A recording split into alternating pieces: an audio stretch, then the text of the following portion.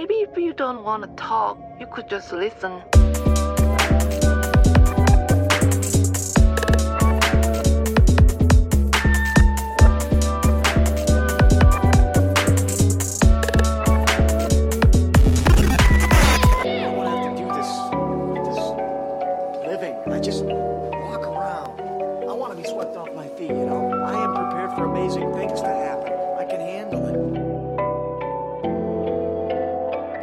Lads. Alright gang, what is happening? I am Mal Foster and you are listening to the latest episode of your third favourite above average but infinitely curious podcast, Dimed Out. Back from the mid-season break, it is season 2, it is episode 10, and I am looking forward to this because this is unlike anything we've really done before. So as you can tell by the title of this week's episode, we are going to be talking about a project called Everywhere at the End of Time. Now, chances are you may know about this because it has had a real sort of resurgence, a bit of a mushroom cloud boom on the internet over the last few months to the last year. If you've been on YouTube, if you follow stuff on Reddit, if you basically just scroll through the internet, there's a good chance you have maybe seen this come up somewhere, even if it's just the artwork. Maybe you have actually taken the plunge and listened to the album itself. I'm calling it a single album because, well, let's get into it. For those of you who don't know, this is what we're talking about. Everywhere at the End of Time is the project. The person behind it is a British musician called Leland James Kirby. He's been making music from what I can see, from about 1999. He's recorded music under a bunch of pseudonyms, including VVM, The Stranger, under his own name, Leland Kirby. But yeah, he's recorded under a whole bunch of pseudonyms, primarily underneath the moniker of The Caretaker, which started life as a sort of homage, as a sort of tribute to The Shining. So the main body of music that he has been inspired by, that he's used and utilised and sampled, is of a particular ilk. If you've seen the Kubrick film, you'll kind of know where we're heading. If you haven't and you're unfamiliar, the main body of work used for the Caretaker project is that of 1920s to 1940s ballroom music, or, as is also very tweely known, British tea room pop. Which, you know, the internet being the internet, no doubt there are many nooks and crannies that are just solely dedicated to that genre. Yeah, what a subgenre. Now, if you have not encountered this on the internet, if you have no idea what this project is about, the nutshell definition of it is that it is 6.5 hours of dark, ambient, experimental noise music that is designed purposely to simulate Alzheimer's disease. It is a scope of music, as I say, 6.5 hours long in 6 separate stages, that is designed to, as closely as you possibly can through the medium of music, to simulate the decay, the degradation that comes with dementia. Now, obviously, given the subject matter at hand, given the fact that this is such a personal subject that, you know, some of you may have personal experience with, I myself have personal experience with this, I understand the heaviness of this, I understand how dense this is, and this is definitely not going to be an episode for everybody, and I fully appreciate that. So if this is the point where you say goodbye and you check in with us next week, then I totally, completely understand, and there is zero offence taken. It's not for everybody at all. I do get that. If you are going to continue with this, if you are still with us at this point, then chances are you have the very understandable question, why? Why, Mal? Why are you doing this? Why do you want to sit down with 6.5 hours of music, challenging music no less, that explores and simulates such a dense, emotionally heavy and complicated and just troubling subject? It is a perfectly understandable question. It's one that I have asked myself a couple of times in preparation for this, so I get it. But I do have my reasons, and I will be explaining them as we go through the episode. The structure for this episode is unlike anything we've done before on the show. I said that earlier and I mean it. I mean, we haven't done something of a documentarian nature before on the show, so that's kind of a first here on Dimed Out. But the way that we're playing with the structure, the way this episode is going to unfold is also very different to anything we've done before. The bulk of the episode is a series of recordings that I made during the experience. Whilst listening to the music, I had a notebook, I had my portable recorder, and at different stages, at different times, I would chime in, talk about what I was feeling, what I was thinking, what images were coming to mind, what I was picking up, what I was noticing. You know, essentially a collection of musings which at the time was in the present, but is now in the past, but is also now in the present. Yeah. See, we're kind of getting into Tenet territory here, but hopefully this is going to be a lot easier to understand. Essentially, we're playing with the structure because that is the main bulk of the episode. Those recordings that were done in the moment at the time, but I've also interweaved some post-production comments and opinions and thoughts and ruminations a couple of weeks after the event. So I've left some time, I've left some space, I've come back to it, and the two are sort of intersected together. I should also point out, before we jump into the episode for real, that this is not as polished as it usually is. It's a lot more raw in its presentation. So there are gaps, there are prolonged pauses, there are stutters, there are stammers, and you'll understand why. That'll become more apparent as we get into it. But I wanted to do that. I wanted to present it in a more raw fashion, because I wanted it to be as much of an accurate representation of the experience as possible. But to counteract that, and to kind of tie into the nature of the project itself, there's also going to be a bit of studio trickery done in post as well. And now this is just becoming suddenly increasingly meta. On the topic of which, to twist your melon even further, I'm going to be including some samples from the project itself from everywhere at the end of time, some brief snippets underneath my vocal track, and that is primarily under the umbrella of fair use to emphasise and highlight some of the points that I'm talking about. Of course, all copyright goes to Leland Kirby, along with so much respect. So you're in for something. I can tell you that. What that something is, I guess you'll just have to see for yourself. But without further ado, let's dive into it. This is me experiencing everywhere at the end of time.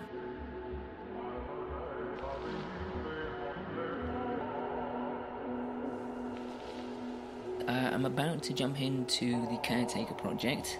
I have put off doing this for so long because I've been really apprehensive to do it.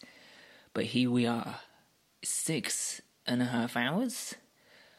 I don't think I'm going to do it in one sitting. I really don't think I have it in me to do it in one sitting. But who knows? If I do, who knows what's going to happen? Who knows how I'm going to feel?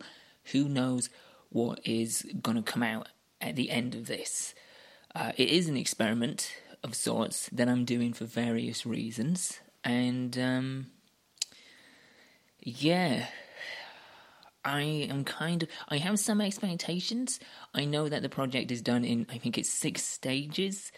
And I have a good idea of musically what it includes to a degree, and I know it's going to be pretty tough emotionally, but that's one of the reasons I'm doing it.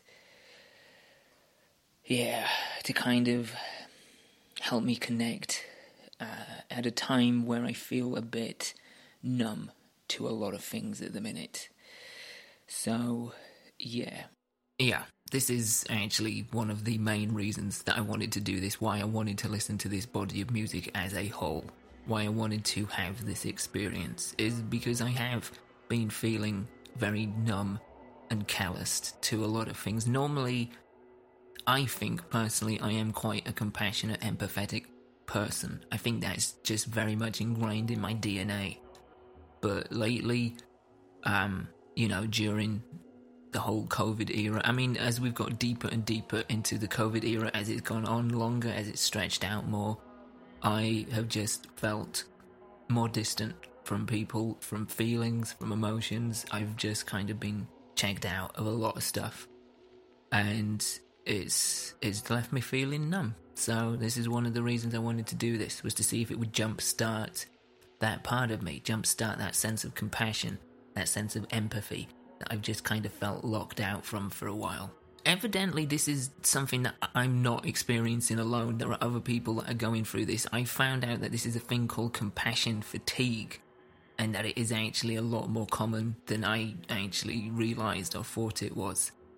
So, yeah, I don't want that. I don't want to have that. I don't want to feel like I'm locked out of my emotions or feeling connection to other people or feeling sympathy or empathy or, compassion. It's shit. I don't want that. So, that was a big reason that I wanted to do this. But yeah, here we go. I'm not gonna waste any more time. I'm gonna dive into it. Everywhere at the end of time. Yeah, I will. I'll speak to you later, I guess. Okay, so stage 1. And let me just pull up the description. Each stage does have a description, and I should also note that I'm not reading ahead. I obviously am aware that each stage is getting further and further into degradation, but I don't want to read the descriptions. I don't want to read the sort of language that has been attributed to each stage to sort of give myself more of a pure experience. I don't want to go into each stage knowing like what it's designed to be, what the ideas behind it are, for the sake of keeping the experience as pure as possible, really. But the description, same goes with song titles as well. I'm trying to avoid looking at what the song titles are, so that doesn't affect how I feel about the pieces of music and what comes to mind. But for stage 1, the description is, here we experience the first signs of memory loss.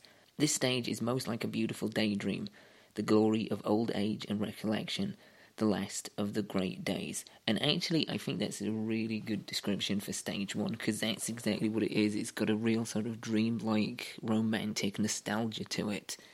Alright, so I'm going to read through some of my short notes here for stage 1. And I've kind of done it in chronological order. Jaunty piano mixed with slightly dreamy, melancholic piano. I'm sorry, I'm trying to read my own writing here. It's a little bit difficult, weirdly enough. Bathed in a warm vinyl crackle. So yeah, the vinyl crackle is something that runs throughout the entirety of it, and it differs a little bit, but to begin with, it's got the real sort of warm, rich sound to it. What else we got here? Images. Alright, so yeah, I've kind of put in my notes things that have come to mind. So yeah, to me, I was getting images of dance halls being emptied, like people leaving dance halls. I'm particularly thinking World War II era, which I think a lot of the music and the samples from this are taken from that sort of era of jazz and sort of big band type stuff.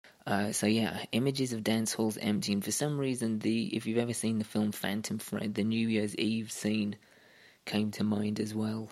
There as just a lot of people in sort of congregating in an area and enjoying themselves. But yeah, the first thing that came to mind was just people leaving it, which I guess, is kind of appropriate to the idea of memories of good times beginning to slip away. Alright, what else I got here? Slight sonic manipulation to the samples, and this happens quite a lot throughout stage 1. So you get a lot of reverb, you get a lot of delay. Alright, getting a little bit specific here, and it seems like I have done throughout the rest. A4, which is called Childishly Fresh Eyes. What have I put? Cuts out abruptly. Yeah, it did. It cut out abruptly in the middle of a very jaunty melody, and then goes into the following track, A5. Yeah, that was actually kind of jarring. So, because this is more of... happy is maybe not the right word, but it is more happy than what I'm expecting. It is in that more romantic, nostalgic sense. So there's a lot of sort of jaunty, upbeat, sweet melodies within stage 1. And A4 has this really sort of jaunty melody going on until it just cuts out. And it cuts out into A5, the following track, which is Slightly Bewildered, is the name of it. And really it's just a repeated cycle of sort of what sounded like down-tuned, very brittle sounding piano, and what sounded like a sort of vocal sample that was pitched down and sort of pressed into the background. Yeah. A6, the crackle is different. Not warm like it was in the beginning, more like rain dripping from far away. So yeah, the sound of the crackle very, very different. Not got that sort of warm, happy, nostalgic, romantic glow to it, but somewhat of a more cold and damp sort of aesthetic. Beautiful but melancholic melody, and random cuts of sound are in there, and there are time stretches, and it stutters towards the end, so you're already beginning to see a little bit of sonic manipulation and degradation going on. B1, wonky version of We'll Meet Again. Melody bends as if the vinyl has been warped in the hot sun. So yeah, there's a bit of like just warping to the general sound of it. And this is actually kind of curious. I've written this recognizable but not quite right. So it sounds a lot like the melody for We'll Meet Again.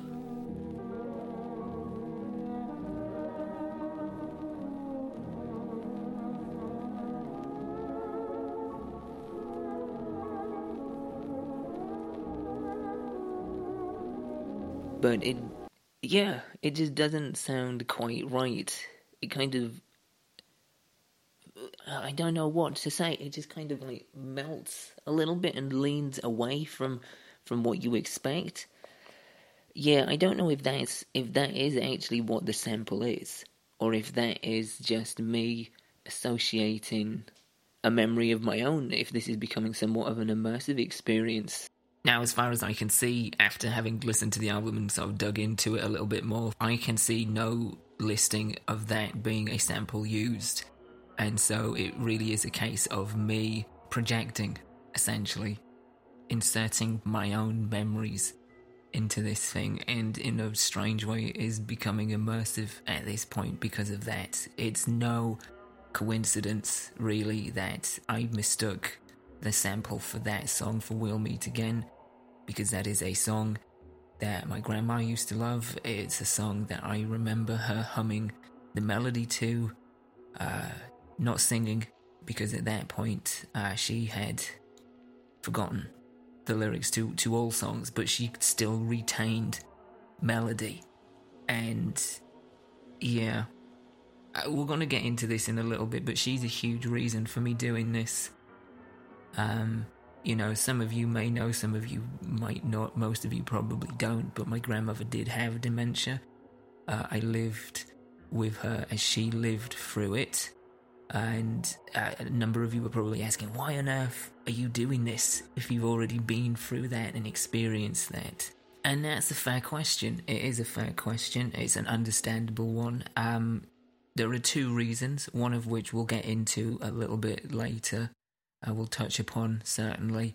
But the other is that, you know, I have no understanding of this. I have no frame of reference. I've obviously never experienced it, thankfully, and, you know, hopefully never will. That is my number one fear. That has leapfrogged the fear of death, is losing my memory of the people, the places, the events, the moments, the things that I love, the things that matter, the things that care about me. So as well as trying to create a spark of compassion, a sort of spark of feeling that I feel has become dormant, it's confronting that fear as well. That's another reason. You know, on one hand, because I don't have that experience, because I don't know what that's like, I don't know what my grandma went through, I wanted to do this to kind of feel a little bit closer to her. And I know that makes like very little sense, maybe, I don't know. But in my head, it was like, if I can get myself to a point of simulation, if I can kind of bring myself a little bit closer, at least to the fringes of what was happening, I can bring myself a little closer to her as well. Whew, yeah, so it's no coincidence that I'm mistaking samples for things that I recognise, I guess. It's very strange indeed, but yeah, that's what I was doing, bit of projecting. What else have I got here at the bottom? Things linger and trail and stretch out as background layers. Yeah, that's part of the manipulation going on there. Images and thoughts of washed out photos from a disposable camera. So yeah, as I'm getting towards the back end of stage 1, I was having these images of if you were a child of the disposable camera era, where you would take your Kodak to Boots or wherever you got your photos developed, and you'd hand in your roll of film, and then you'd get them back. And sometimes you would either have been pointing the camera at the sun and it just bleached out the entire thing, or you had your thumb over the lens, and you just ended up getting like just photos of just sheer darkness with maybe a spot of white light in the corner. Yeah, I was just getting images of that, of old holiday snaps that are discoloured and sort of washed out, listening to the sort of back end of stage 1. So yeah, that's stage 1. For the most part, kind of jaunty and happy and like full of, as I say, romantic nostalgia and happiness. But I don't imagine that's going to last going into stage 2. Alright, stage 2, and yeah, kind of different to say the least. There's a real noticeable difference in the first track, C1, which is called, let's take a look at the description first for stage 2. Second stage is the self-realization, awareness that something is wrong, with a refusal to accept that. More effort is made to remember, so memories can be more long-form with a little more deterioration in quality. The overall personal mood is generally lower than the first stage, and at a point before confusion starts setting in. Again, that seems like a pretty accurate description based on what I heard and sort of experienced and felt. So yeah, C1, noticeably different. Texture sound is harsh and is moving at a faster tempo. So you had texture, you had the crackle, the sort of vinyl noise, the pops, the clicks, and just overall sort of textured layers in stage 1, but here it's just moving at a much faster pace. What's also interesting is, it seems like there's more layers in the first track of stage 2. 3 layers of sound they managed to sort of pull out, each one moving at different tempos too. You've got a lead melody which you can follow, but the other 2 layers really kind of pull your concentration away. And C3, which is called What Does It Matter How My Heart Breaks, which is an awfully devastating title on its own. You've got a repeated melody or motif from stage 1, at least I think you do. Again, it sounds really familiar with the instrumentation. Yeah. Cut that. So for C3, which has the absolutely devastating title of What Does It Matter How My Heart Breaks, I've got here in my sharp notes, I'll cut that as well. Alright, for C3, the third track on stage 2 has the... Alright, so if you're thinking, what on earth is happening here? This is some sloppy production. Mal, you've left a whole bunch of outtakes in. Yeah, that's not by accident. This is done purposely, because as I said, I wanted to kind of document this in a way that was real and raw and truly representative of what was happening. And this is what was happening. Now, anybody that's recorded something, whether that's a podcast, a YouTube video, a full-scale production, will know that mistakes happen. Lines get fluffed. There are multiple takes. You know, not everything comes out first time. That's just the nature of doing stuff like this. But what you're hearing here is the start of a trend of sorts. At this point, having gone through stage 2, I was beginning to find it difficult to concentrate. My focus was really spotty. It was becoming increasingly more difficult to read through my notes and form coherent thoughts and articulate them. Yeah, it just kind of felt like, having gone through stage 2, my cognizant abilities were becoming sanded down somewhat. And, yeah, this is where a noticeable change begins. I've got in my short notes here that there's a repeated melody or a motif from stage 1. It sounds really familiar in terms of its melody, but it's got slightly different instrumentation with a manipulated sound going on. I mean, I think that it's from stage 1. It really did seem like I just heard that but then it kind of made me think, is this a point where there's a lot of samples that are sounding the same, things are blending together? Am I remembering it differently? Or was it actually a recycled sample from stage 1 that's just been altered? Yeah, remembering things differently, I've written in all caps, because that seems to be quite significant. I mean, it could be just me, or it could be me and the sort of figurative person that the music is attached to or referencing. Could be both.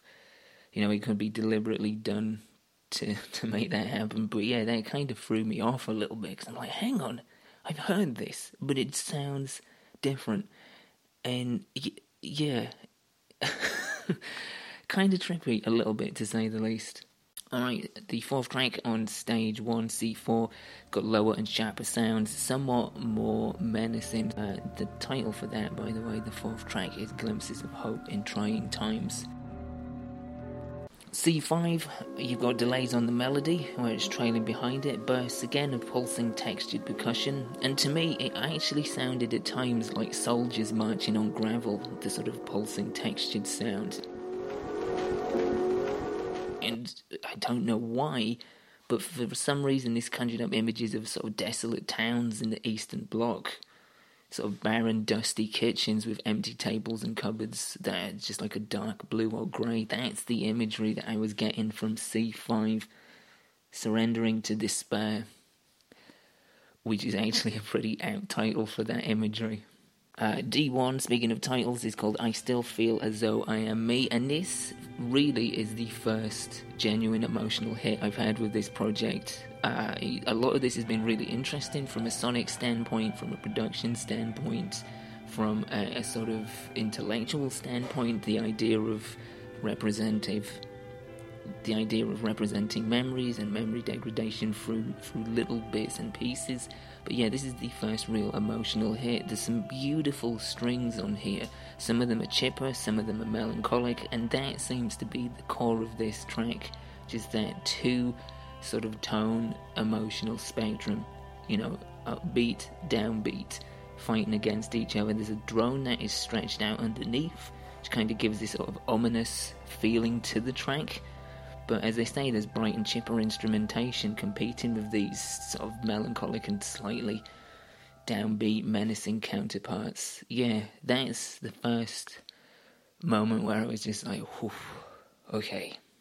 There's some really interesting technicalities in here, some really interesting production ideas and sort of studio trickery and sort of sound manipulation that I think is really kind of doing so far, and it's early doors here, but it's doing a good job at sort of representing what it must be like. The first track on stage 2 was quite significant for me, because you've got the 3 layers of sound, and as I say, it's kind of distracting. The 2 underlayers are sort of pulling away from the main melody, and it's you know, I guess as close of a glimpse, without ever having been there, and hopefully never going there, at what it's like to have so much information and sort of sensory input and stimulation just working its way into your brain and sort of pulling you in different directions. Yeah, that did kind of feel a little bit overwhelming at points, but I have a funny feeling that isn't even skimming the surface of what's to come. And overwhelming. Okay. So, I've just finished stage 3, and to say...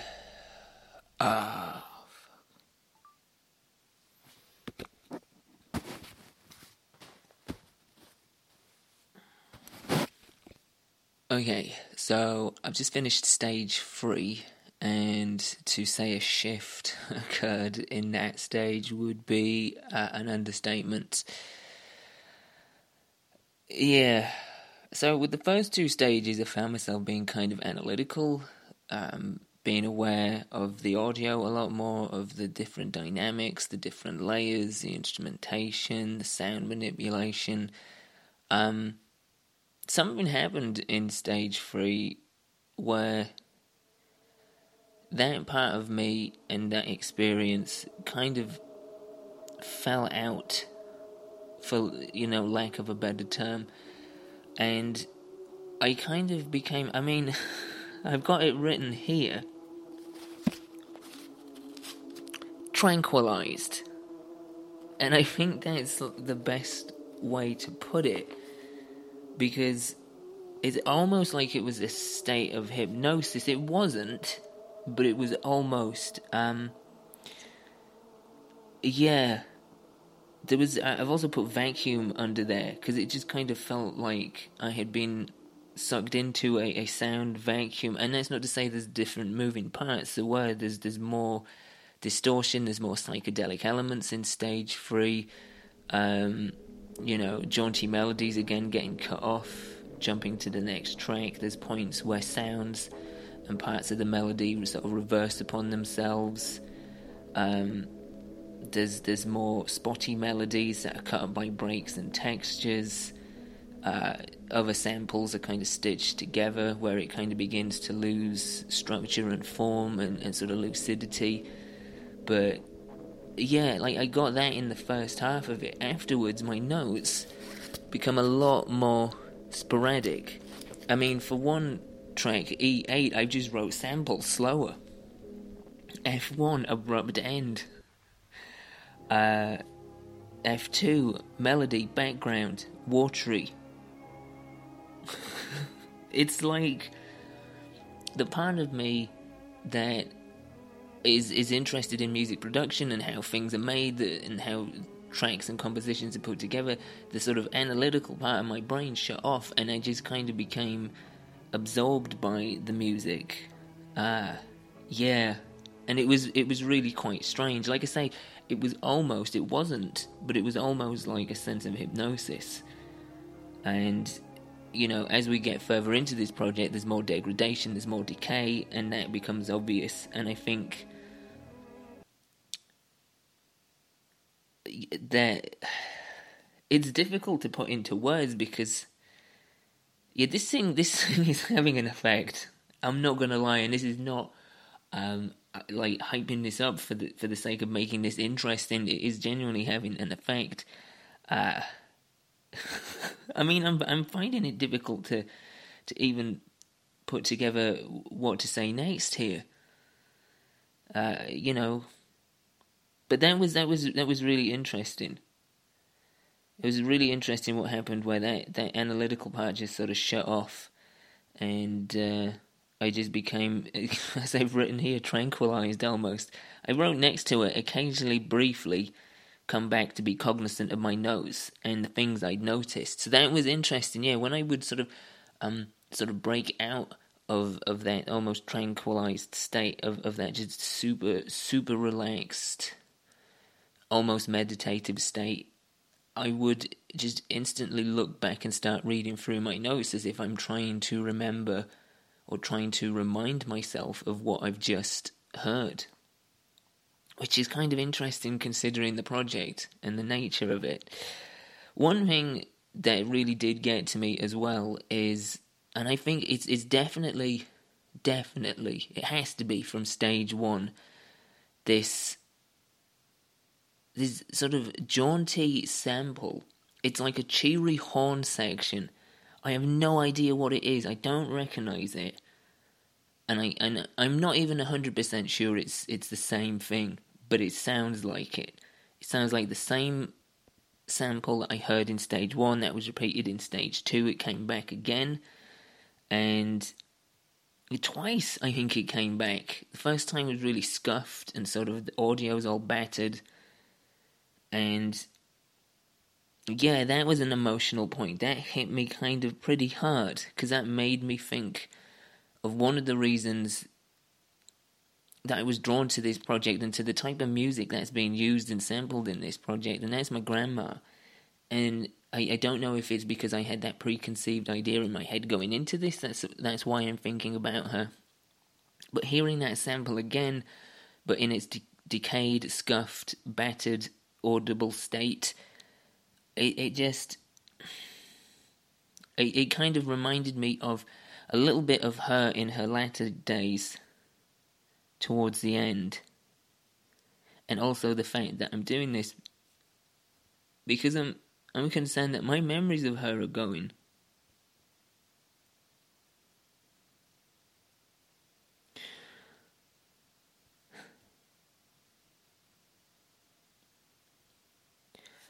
And it comes back again.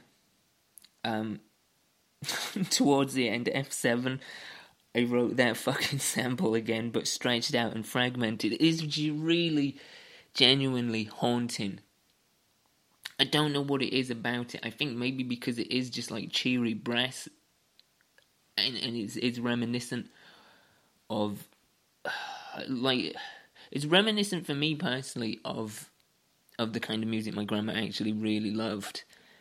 But it's also just like emotionally within the context of the first stage. It comes across clear and bright and sunny and sweet and nostalgic. It's like wartime sweetheart music, you know. And then you hear it again in its battered, decayed, scuffed state, and it's just like those memories are just disintegrating. Like it's not what you thought it was. Yeah, like, I won't lie, stage 3 was, interesting, in one hand, for the sake that, yeah, it did almost, as I say, tranquilize me. It kind of just made me, not numb, but just super meditative, and, like, the analytical part of me shut down. The part of me that has been associating sounds with images has slowed down, and yeah, it's kind of sinking a bit deeper on a more emotional, primitive level, I guess, on a much raw level than the first two stages. Yeah, stage 4 next, and that's different because it's 4 tracks, and it's about just under an hour and a half long, so longer tracks, prolonged tracks, fewer of them, and yeah, I know we're going to get more decay, more degradation, but other than that, I don't know what to expect, especially after that stage. Yeah. I'm sorry this is all like discombobulated and what have you, but it's yeah, it's just processing. What's really interesting here, and I forgot to mention it while I was actually recording at the time, mind you, I didn't exactly know what was really happening. I wasn't exactly fully cognizant at the time of recording for stage 3. Yeah. Not only am I getting discombobulated at this point, but even looking back now, it's actually kind of concerning how all over the place my handwriting is in my notebook. Instead of going across the page, it's dipping down, it's bending up, it's scrolling down on a diagonal. It's yeah, it's not coherent. Kind of like my brain at the time, it seems. Yeah, a little bit all over the place. The previous 2 pages, reasonably neat, reasonably eligible for the most part, straight across. Stage 3, as I say, taking all sorts of different directions and becoming a lot more erratic, smaller, and yeah, just a little bit more difficult to read in certain places towards the back end. So I decided to call it a night after stage 3. I didn't actually go through and do stage 4 as I had initially planned. I just, yeah, it was getting into the night. It was about 7 o'clock, and I thought, I do not want to burrow any deeper into this at the minute. So I took a break and yeah, just enjoyed the rest of my night and thought I'll tackle it tomorrow, which is what I'm doing. So this is day 2. This is going to be my second sitting. It is 7 in the morning, and I'm actually recording this in the guest bathroom. So not to wake my wife, because yeah, it's 7 in the morning, and I'm about to dive into the harder parts. I'm beginning to question my own brain here.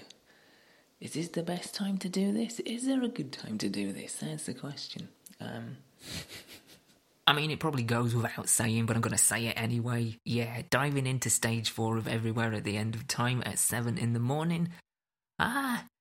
Not the best thing you could do, not the brightest idea I've had for some time, that's for sure. I honestly don't know. But I just figured, yeah, I'll do it first thing. And we'll see how it goes. So, yeah, about to dive into stage 4.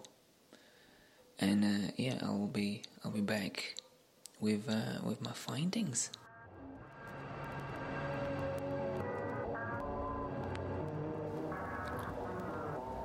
This is something else entirely. It is just unsettling. There's so many layers stacked on top of each other, cutting in and out. There's barely any melody. It's just dissonance and noise. It's just really quite aggressive and unsettling. Yeah, it's like structure has gone completely. It's like it's just not gone completely, but it's crumbling rapidly. And it's genuinely quite disorientating. It's like all these separate strands and elements are fighting each other. All these, just so many layers stacked, cutting in and out. It's like just random cuts in time on a radio frequency. But just the tone, there's a real heaviness to it. It's pretty fucking menacing.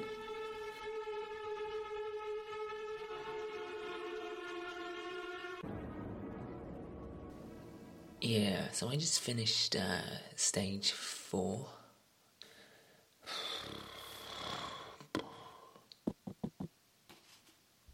So, yeah, I just finished... so I just finished stage 4, and that was not pleasant. It was disorientating and kind of invasive, especially at the beginning. Just so many layers, so many things piled on top of each other, so many things cutting in and out, just this constant stream, this constant line of change, fragmented sounds and just fractured elements. Just a lot to take in. And the way some of the manipulations were done, some of the samples, I think they're brass, but I'm not sure, but the way they were sort of stretched and manipulated, it kind of sounded like ghostly voices. So, yeah, and add that into the mix of sensory overload, and not exactly pleasant.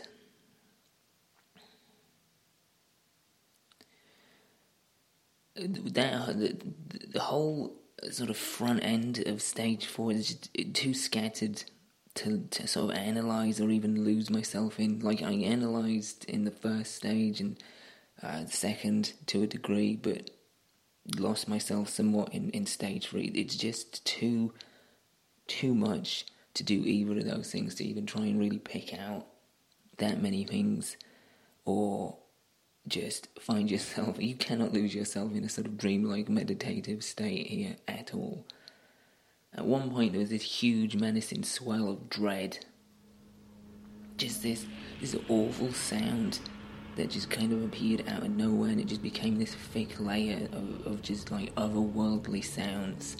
What's interesting is in the sort of second half you have this moment where, or this sort of this part, this phase, this pattern, I don't know what to call it, this stretch of the composition where it becomes very different. A lot of the dissonance dies down and you have these clouds of ambient sound in the background, and you still have sort of cutting bursts of audio, of crackle, but it's also just cracking bursts of light, bright piano in the foreground. It kind of had not a dreamy sense to it, but just like, I put here a sense of reprieve, because I feel like in comparison to the first section, it's exactly what it was. What's interesting is I've noted here that this is the first time in the process that I felt uncomfortable. This stage is the first time that I felt sort of, at one point, a little bit intimidated, but towards the back end, irritable. Like, I found myself not wanting to sit still and wanting to take my headphones off and just stop for a moment. And weirdly, this brought upon, like, this real, just very vibrant moment of realization that I can stop this at any time. I can stop listening to this. I can stop putting myself through this at any time.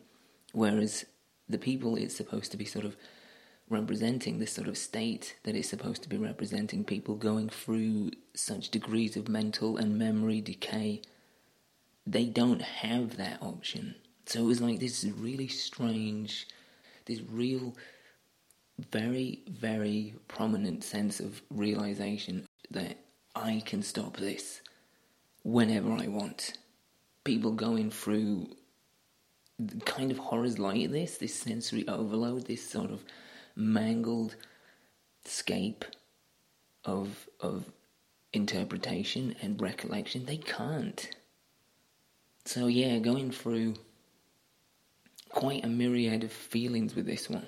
Uncomfortable, disorientated, irritable, wanting to stop, and then realising through all of that, in comparison, I am extremely lucky that I'm not even anywhere near the fringe of this. It then took me in an interesting place, because after being kind of sort of overloaded and then acutely aware, I then, towards the back end, the latter stage of stage 4, found that my concentration was just wavering, the focus was so scattered. And I don't know if this is simply because of the time of day that I'm doing it at, or if it's a byproduct of the music, of the project. And I say music because I put a question mark next to that, and I've written in my notes, at this point, is it even music anymore? Or is it just a soundscape with musical echoes? Because any sense of melody is so fragmented and ruptured and just broken that, there are definitely parts of music in there.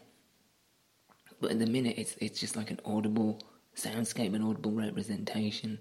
It's interesting because I kind of did find myself picking up a little bit more in terms of an analytical sense towards the back end.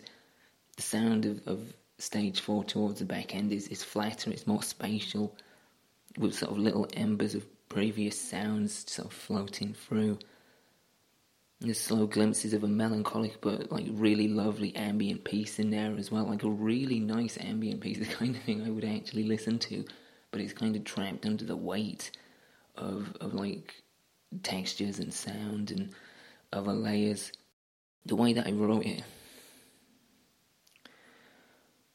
I don't know why I'm having a hard time.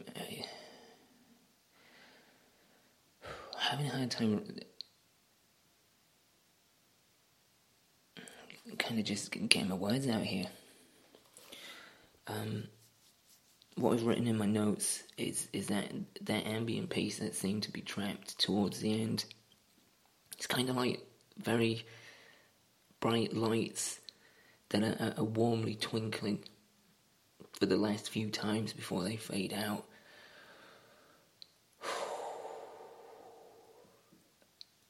Like, that's the image I got. I suppose it's actually pretty accurate for what's happening. Yeah, it was just like a very different point from where it started.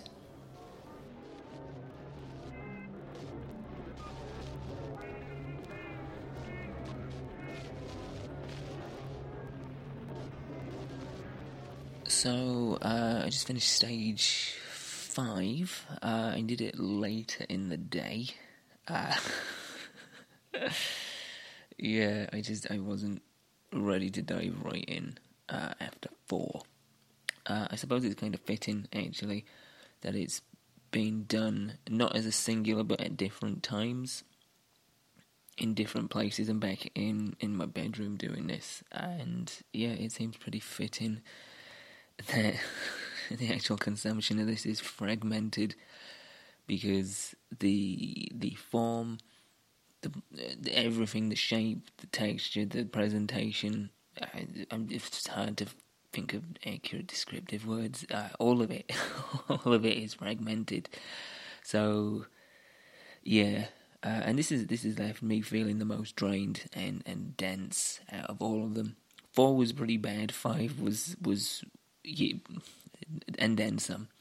So it starts off really abruptly, like a jump scare. Jumps into a bunch of garbled sound, cutting in and out, back and forth, and throughout, at various different stages to various different degrees, there's a brief moment of melody, and it's just quickly snatched away and sort of just drowned in this mangled tapestry of sound, which is probably the best way to describe a big chunk, especially the first section of stage 5, a mangled tapestry of sound. It's darker, it's denser, there's more abrasive sounds and textures before. Something that I've noted here, just sort of imagery that came to mind during the initial section of stage 5, is that it's kind of like, or at least what I had in my head, was a series of projected images on the walls of a cave. So it's like somebody's channel surfing, but all the images are just projected on the walls of like this subterranean cavernous place. All these images just twitching and flickering, just there for a brief second and then something else, but all various different things. And then there's this prolonged atmosphere which goes on after this, and it genuinely feels like you're going deeper. I don't know how Kirby's done this. I don't know how he's done this, but it just managed to sort of really pull you into this sense that you are kind of going deeper and deeper. And it felt like my consciousness was slowing. I know that sounds mad. Most of what I've probably reported sounds mad, but it genuinely felt like my consciousness was slowing, my body got more still. And I wrote here, and I feel this is really true. It kind of happened in stage 3 when I talked about being tranquilized or feeling like I'd been tranked. But I wrote lost time because there are patches and stretches and patterns within this whole project, but within 3 and most definitely in 5, where it feels like I just wasn't there. I was just kind of sunk into this, and time just kind of disappeared. What's interesting is in stage 5, there's a lot of stereo play. What I mean by this is that both the right and the left ear are producing different soundscapes. So not only are you getting layers upon layers, but you're getting layers of a kind in your right ear and something completely different in your left, and the two are sort of like pulling at each other a little bit. Yeah. All within like what I've written here is a thick foreground of confusion and dread, which I think really kind of does it justice. I've written here, and the truth is, I do feel like this is starting to wear me down a little bit. Everything is becoming so congealed and inseparable that it's beginning to sort of bear a weight to it for sure. Like a real denseness, which kind of leads me on to this next note that I've written here, that pinpricks letting in thin shards of cloudy light into a body of darkness. Again, that's a pretty apt description, I think. Just feels like it stretches when it goes into this sort of drone-like existence, this singular body, that it is dense, it is dark, but there are just these sort of, as I've written, pinpricks letting in shards of cloudy light. At this point, frustration was beginning to form. At this point, frustration's really starting to set in. What's interesting is at this stage, frustration was really kind of beginning to kick in as the general form begins to just fall apart.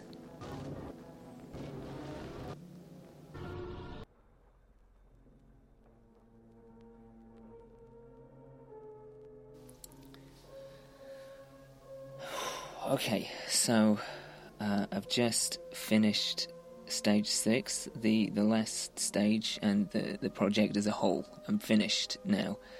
And yeah. So I think the description, I don't have it in front of me right now, but if I remember rightly, the description is basically that there is no description for this, and it's kind of on the nose, because although there are a lot of crossovers to different parts, especially the stages that sort of preceded 6, it's a different beast, and it's kind of it's difficult to really encapsulate. I mean, the whole project's difficult to encapsulate, but 6 for some reason particularly.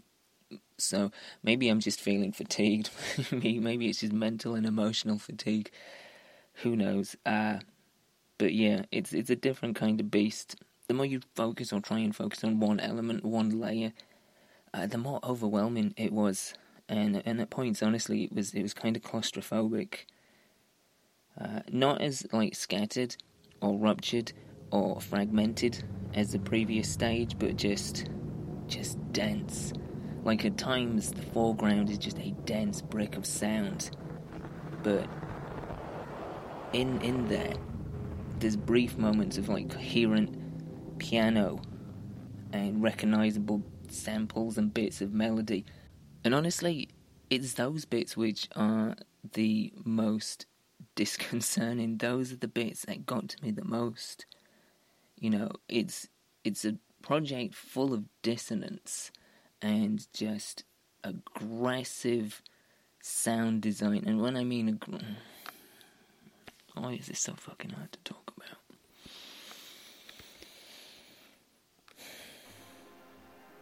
When you hear that little motif of what sounds like a trumpet, or you hear like a little piece of coherent piano, it's really, really, it can be kind of unnerving. It really can. You know, these tiny glimpses through the cracks, they kind of have you yearning almost to hear just a few bars of it, just a bit more of it, to have its presence be more fully realised, even if it's in just the smallest amount. But at the same time, you know, you find yourself wanting to push it away because it's like an awful reminder.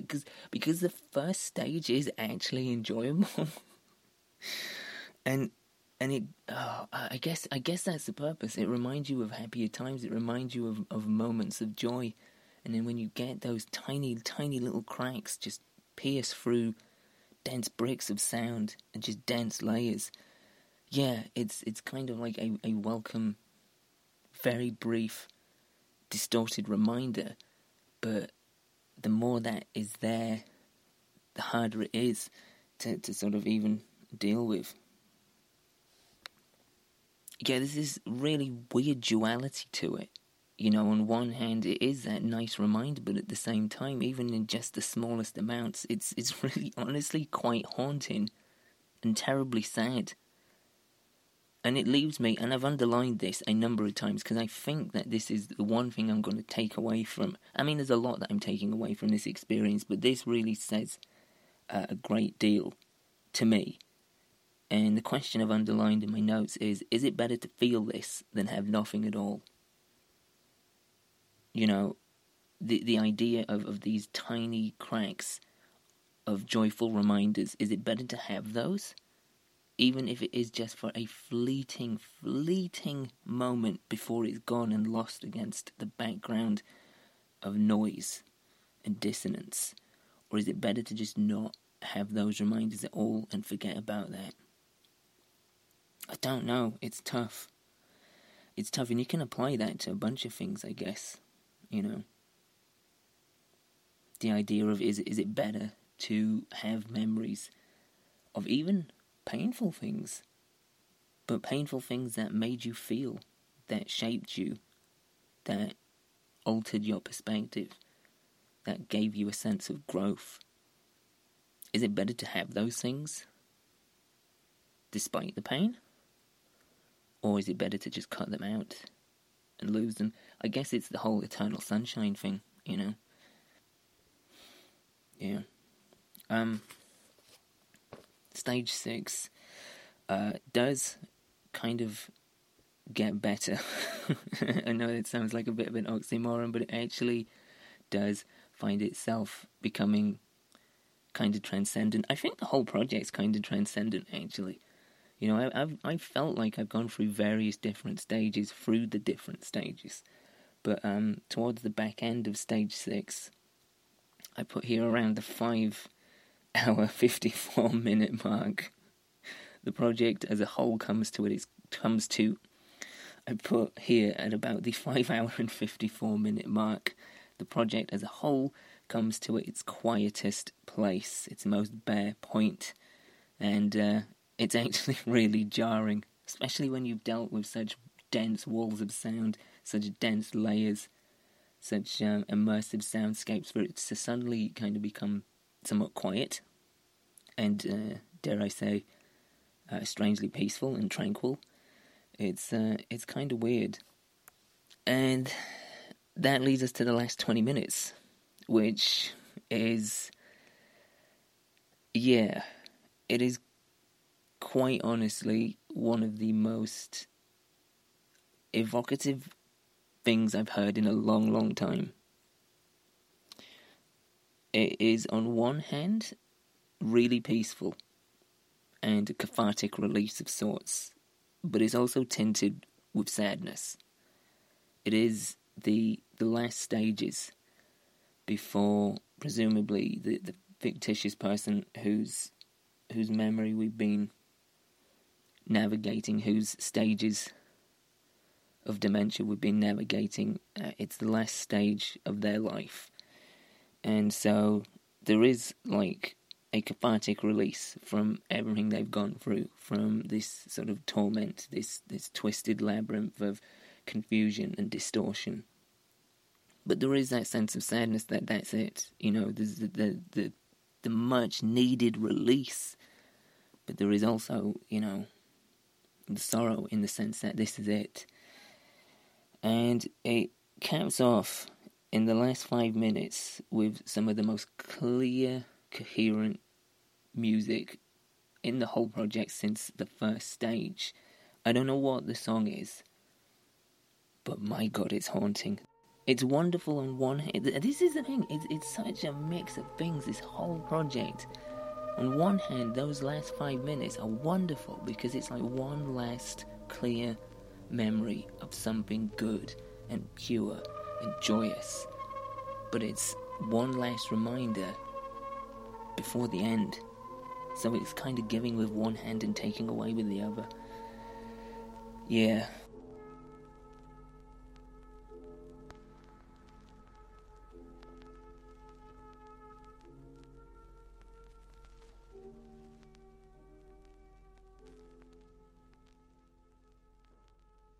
Yeah, I won't lie, even hearing that last piece of music back again is quite emotional.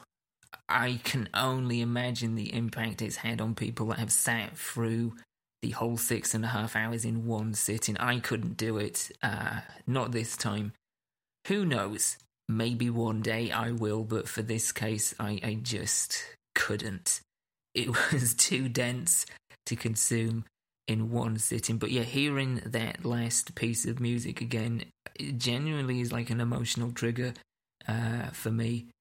It's, like I said, it's weirdly cathartic, but it's incredibly sad. You know, it's a beautiful piece of like choral music that does sound angelic, that does sound ethereal. But, you know, you look at the context of what it's within, and it's tough. You know, it's a real sort of tragic beauty. What's interesting there's a number of theories about the last piece of music.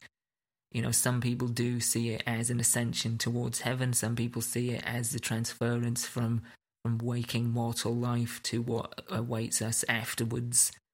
And then there are some people that see it as what's referred to as terminal lucidity, which is the unexpected return of mental clarity and memory, or suddenly regained consciousness that occurs in the time shortly before death in patients suffering from things like Alzheimer's and dementia. That's what I got from it, and I guess it depends on what side of the sort of theological fence you stand on.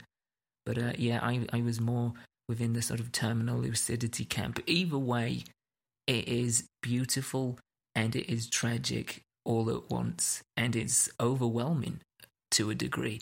You know, there's a minute of silence afterwards, which I think just punctuates it even more. I was pretty lucid talking at the end of stage 6 because it was about an hour afterwards. I wanted to sit and talk about it, but in the moment, I just couldn't. I had to feel what I was feeling and process everything that was going through me at the time. Yeah. Quite the experience, to say the least. It's one that I am so pleased I did. I feel like I don't know if it's necessarily accomplished any of the goals that I had for it. You know, the idea of sparking a reignited sense of compassion and empathy to the levels I had before. I don't think it's capable of doing that. I think that's something that will fall out over time and come back to me with time. But it was definitely a touchstone for me. It definitely made me feel emotional. It took me to some very emotional places. It took me to some strange mental places as well. Yeah, as I said, quite the experience. What is interesting is I'm not the only person having this experience. As I said at the top of the show, there's a chance you may have seen this in passing. You may be familiar with it in some degree. You may have seen some of the album artwork. You may have seen memes, references to it on the internet. And that's because it has had this huge resurgence in the last few months to the last year. And weirdly enough, to kind of take us to a previous point in our history, a big part of that is down to TikTok. It had this huge boom on TikTok where one user of TikTok set about doing the caretaker challenge, or I think that's what they referred to it as, like challenging people to sit and listen to it as a whole. And, you know, things on TikTok obviously get traction. Sometimes, you know, not everything. Like anything on the internet, it's all sort of luck of the draw if something becomes viral or something sticks or makes an impact. But this did, and, you know, it's kind of found itself leaking onto other sort of channels of the internet, other avenues of the web. YouTube in particular, if you look up Caretaker and Everywhere at the End of Time on YouTube, you will find now a plethora of stuff on there. You know, people's theories, people's theses. Like I said as well, Reddit is a great source of stuff. And this is the interesting thing about it, is that so many people have latched onto this and found themselves connected to it. And through finding a connection to it, they found a connection with other people. One of the things that I've loved about doing this is looking through the YouTube comments for the official sort of posting on Leland Kirby's channel, which hosts the actual official version of the album in full. VVM Test is the name of it. And if you scroll into the comment section, there is so many instances of people who have obviously had heartbreaking personal experiences with diseases like Alzheimer's, people that have had first-hand experiences with people that they've loved suffering from dementia, and various other things. And this horrible, dark, consuming, decaying, awful thing has brought people to this and has brought people together to share their experiences. And so, like the last 5 minutes of the project, there is a sense of tragedy and beauty coexisting together. People that have had these awful experiences, that have seen loved ones become deteriorated and just disappear, who have had to go through that, but have found a bond with other people that have been able to connect through their experience, through their tragedies. It's creating something beautiful from something awful. And I feel like that applies to the project as a whole. I'm in awe that this thing exists. I don't know, and I don't think anybody will ever really truly know how close of a simulation or a representation of Alzheimer's or dementia this will ever be. But I think the fact that it has brought people to this, that it has given people a reason to slip on somebody else's shoes, to get outside of their own head, their own ego, to step outside of themselves and to try and experience as close, or get, as I said, as close to the fringe of that experience as possible is a marvellous thing. You know, obviously as we go through our own lives, we yearn to learn more about who we are, what we can do, what we're about. But one of the great joys of being alive, period, is being able to know what it's like for other people, to share their experiences, to learn about their experiences, to even consider their experiences. There is a wealth of life within humanity, and at the moment, it might not seem like it, but it's still there. And even if it's through tragic circumstances, even if it's through a connection forged from tragedy, you know, we can experience that. We can revel in the beauty of that, of the experience, of the connection. I think this thing is fantastic. It's difficult, it's heartbreaking, it's consuming, but it is connecting. And that's what I want to end things on. Yeah, I want to leave you with that sense of connection. You know, it's a wonderful thing, and it's something that I think we all sort of bypass far too often. It's something that I think we all overlook and often take for granted, myself very, very much included. I'm trying to be better, I'm trying to do better, and yeah. As I always say at the end of each show, look after yourselves and look after each other, because for better and for worse, each other is all that we've got.